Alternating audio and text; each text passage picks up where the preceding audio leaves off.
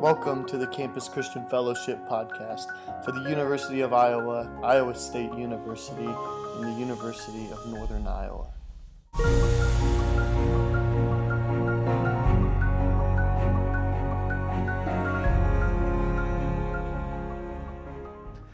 This week we are starting our new series looking at the book of 2 Corinthians. And I was trying to think through of a good title for this series. I kind of nerd out on titles sometimes. And last semester we went with New Lens as our title for 1 Corinthians, talking about how Paul uses the lens of the gospel to look through and see all the Corinthians' problems and address them with a gospel message. This semester, we've gone with the title of Sharing in Sufferings, which is actually part of the passage that we're going to be looking at today in the first chapter of 2 Corinthians. The reason I went with Sharing in Sufferings is because, well, you know what? We'll get into the text, and maybe you'll see why we've decided to go with Sharing in Sufferings. Right before we get into that, though, I'm a history nerd, and so I want to give you a little bit of history, a little bit of a timeline of Paul and his interactions in Corinth. Now, I'm going to start off with a little bit of a preface saying I'm going to throw out some dates, some years. This is a really hard thing to determine exactly when these things happened, so these are just kind of estimates, approximations. The amount of time is probably fairly accurate, but the specific years, we're just kind of guessing on that one from a historical standpoint. So don't quote me on this, don't expect this to be the exact timeline. I'm just throwing out kind of a best guess thing. So anyway, here's this timeline.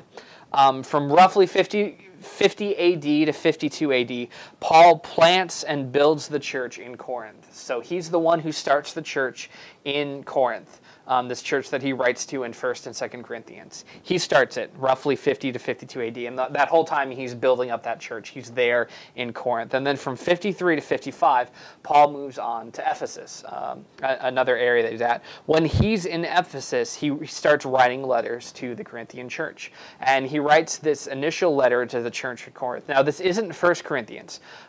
This is a letter that probably came before 1 Corinthians that he actually alludes to in 1 Corinthians. He says, hey, according to my previous letter. So this initial letter is that previous letter. Titus then is most likely the one who transports that letter to Corinth, and then he comes back to Paul in Ephesus. When Titus reports back to Paul, he kind of tells him about all the problems and issues that have arisen in Corinth since Paul has left. And that's what causes Paul to then write the letter 1 Corinthians. And then about in 55 AD, Paul decides to make a trip to Corinth. And he makes what he refers to in the letter of 2 Corinthians as a painful visit. It seems like Paul was having to really take them to task, kind of having to tell them, guys, like you've been messing up, and not only that, but now I come here and find that you really haven't changed anything. You need to listen. You need to be better. You need to, this is the flipping over tables and making a whip kind of visit that Paul has. So this is his painful visit to Corinth. And after that, he comes back to Ephesus. And then again, Titus carries a letter that Paul refers to as the severe letter, takes that to Corinth. And then while that's happening, there's some things that kind of go down in Ephesus that cause Paul to have to move to Macedonia. There's some possibly some persecution that's going on, some other things. Maybe Paul is being physically threatened, or maybe the ministry is stalled out because of persecution. We don't know for sure. But for whatever reason, Paul has to move from Ephesus to Macedonia. Titus is able to know where Paul's gone to, so he returns to Paul in Macedonia, and from there, Paul hears the report back that, hey, things actually have started to change. Your painful visit, your severe letter, they seem to be making a difference. The Corinthians are starting to change some things. And then so that's when Paul writes 2 Corinthians as a response to that hard visit, that hard letter. He's able to come back with a little bit of a softer message that we find in 2 Corinthians. And then roughly around 56 AD, Paul is able to visit Corinth, and that's possibly for the final time, which is kind of the main reason he actually writes the 2 Corinthians letter that we're going to be studying this semester, is kind of ahead of his visit to Corinth to say, hey, This is how things are now. I've noticed that I've heard reports of how you've made some changes. I'm so thankful for that. I want to come to you again in joy, since the last time I came to you, it wasn't in joy, and I just grieved you. I want to now come to you in joy. So let me write a letter saying, this is why I'm coming. Not a bad thing, really good thing. I just want to celebrate with you. I want to hear about the things that have changed, the things that have been going on in the church. Give me that report in person. I want to see it.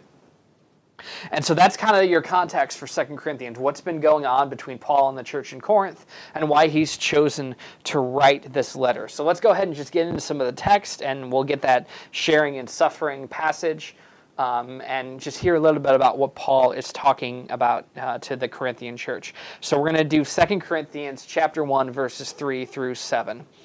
Praise be to the God and Father of our Lord Jesus Christ, the Father of compassion and the God of all comfort, who comforts us in all our troubles, so that we can comfort those in any trouble with the comfort we ourselves receive from God. For just as we share abundantly in the sufferings of Christ, so also our comfort abounds through Christ. If we are distressed, it is for your comfort and salvation. If we are comforted, it is for your comfort, which produces in you patient endurance the same sufferings we suffer. And our hope for you is firm, because we know that just as you share in our sufferings, so also you share in our comfort. Now, it's a little bit over-exaggerating, my emphasis there, but there may have been a word that stuck out, possibly because Paul said it like 9 times in that passage, but also because I kind of try to emphasize it a little bit every time that I said it. That word is comfort. I think Paul leads here after he introduces himself and says that he's an apostle and he's writing to the church in Corinth. He launches into a praise. Common thing for ancient letters, they would usually have a prayer or some sort of exhortation to the gods would be right at the beginning of a letter that was written. And so Paul does that for his letters, of course. God being the one that he cares about, that's who he addresses it to. Praise be to the God and Father of our Lord Jesus Christ, the God of all comfort. Paul leads with comfort and continues to hammer down that idea of comfort. I think it's because of the last couple interactions he had with the church in Corinth. They've not been comfortable interactions. They've been quite difficult ones. They've been painful. They've been severe. And so Paul wants to remind them that God is a God of comfort. And that when he comes to Corinth this next time, he's going to be coming with a message of comforting. I want to remind you that you've been going through so much. You've been dealing with so much, and you've been changing, and you've been making things better. And I'm so happy for you. I want to come and extend that comfort that God extends to all of us. That joy, that grace, that mercy that comes to those who follow Christ. That our God is a God of all comfort. But then he also does remind them of sufferings, that they are sharing in sufferings, that we are to share in the sufferings of Christ, that Paul himself has suffered, that they are to share in those sufferings as well. There's a little bit of a thing that's going on here with Paul, because what's happened is he's heard, when he's been hearing these reports back from what's going on in Corinth, he's heard that there's still a few opponents of his within the church. There's still some people that have a problem with Paul and that are not applying his message and not listening. And while he later on talks within the letter about how the majority are on his side, that there still are those opponents that exist within the church. And we saw throughout the letter of 1 Corinthians that there's some factions, that there's some division within the Corinthian church. And so Paul's been addressing that. But some of that division comes very directly from, should we follow Paul or should we follow somebody else? And a lot of those opponents have been saying, well, this Paul guy, he seems to be suffering all the time. He seems to have all these hardships and all these problems. And like, if he's a messenger of God, if he's this guy that's important, shouldn't he be able to avoid suffering? Shouldn't he not have these kind of problems that he seems to have at every turn? Should we really listen to Paul? And not only that, but you guys remember when Paul came here and he spoke, right? He's not a very good preacher. He's not that impressive. And so these are the things that these opponents are trying to stir up in the church in Corinth. They're trying to denounce Paul because he suffers too much, because he's not well spoken. He's not a good preacher. Maybe he's not even someone that the Corinthian church should listen to. And there's even some other people that have come in that are much more gifted, that have flowery language, that have all kinds of wealth and opulence and all the things that the Corinthians tend to respect and care about. And they're displaying these things quite openly in Corinth, and they never saw that with Paul. Paul was just a tent maker. Paul didn't really ever seem to have it all together, and then he didn't want our support, but it seems like there's still some people who supported him, and that seemed kind of iffy. And so they're trying to throw out all these ways to denounce Paul. And so Paul starts addressing these guys. Sufferings happen. Christ suffered on the cross for us. We're supposed to share in his sufferings.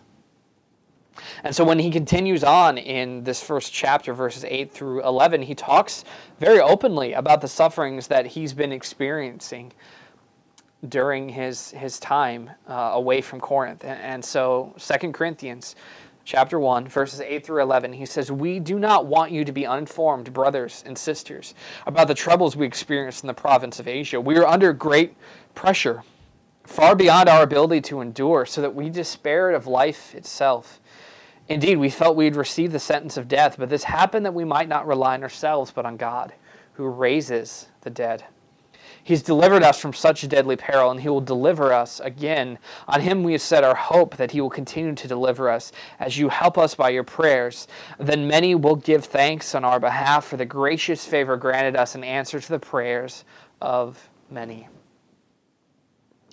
Paul readily admits that they've been having trouble, that they've had sufferings, that while they're in the province of Asia, they despaired even of life itself. Now, we're not entirely sure what was going on in Asia. Some form of persecution, most likely, some type of opposition. This might be a physical threat, or that is so emotionally troubling that Paul began to be depressed and despair of life itself. I don't know for sure what that is. All we know is kind of how Paul talks about it, that it's pretty big, pretty stressful, pretty hard for Paul. And yet he has this hope, because our God is a God who raises the dead. Our God is a God who gives hope, who gives life, who restores, who does all of these things so that we can carry and continue on. That even if there is suffering, God will sustain us. God will give us the next thing. God will continue to help us move on. And I think that's a big part of that message of 2 Corinthians, to start off with comfort, with hope, with a reminder that yes, there's sufferings, but God gives us what we need to continue, to move, to go, to do. He has delivered us from such a deadly peril, and he will deliver us again. On him we have set our hope that he will continue to deliver us, as you help us by your prayers. This is what it means to be a servant of God. That often you are a suffering servant, that you share in Christ's sufferings, that others will share in your sufferings. But all of this is to further the message of who God is, that he is a God who provides, he is a God who sustains, he is a God who delivers, he is a God who raises the dead.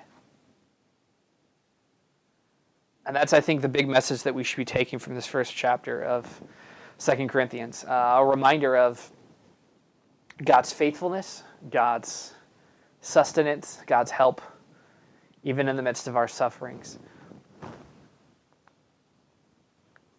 Paul admits that he is honest with the Corinthian church. He says, my opponents have used it against me. I have suffered much, but I've suffered on account of Christ. And I pray for you to share in my sufferings, to know that it is for God's glory, to show that he is bigger than all of this, all of the problems, all of the despair, all of the hopelessness that comes from being in this world. God is bigger than all of that. And he calls us to more, and he supplies what we need.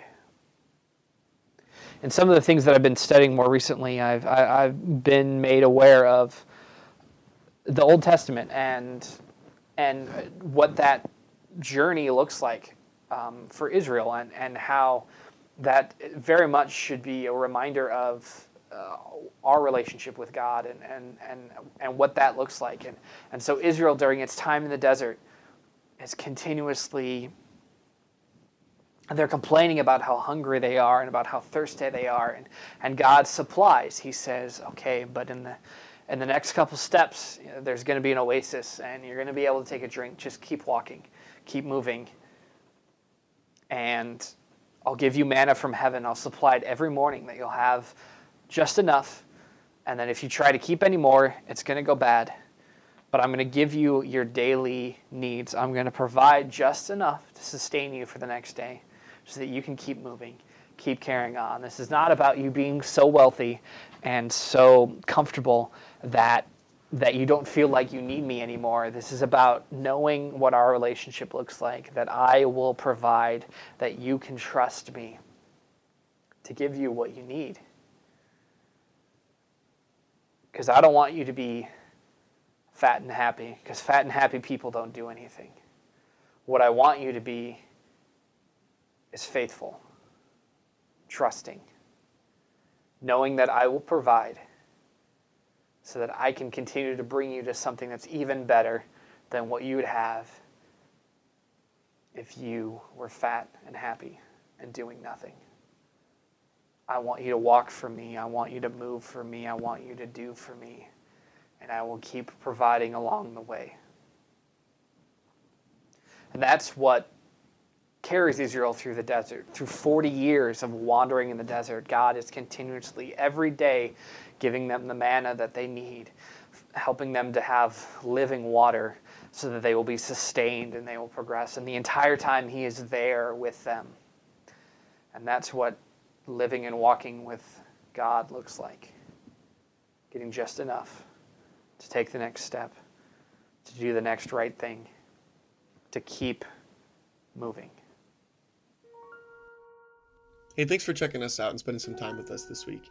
Quick reminder, if you're a student at Iowa State, University of Northern Iowa, or University of Iowa, we would love to connect you with a campus minister. So reach out to ccf.uiowa@gmail.com and we will make sure we get you connected. Be sure to specify your school in an email.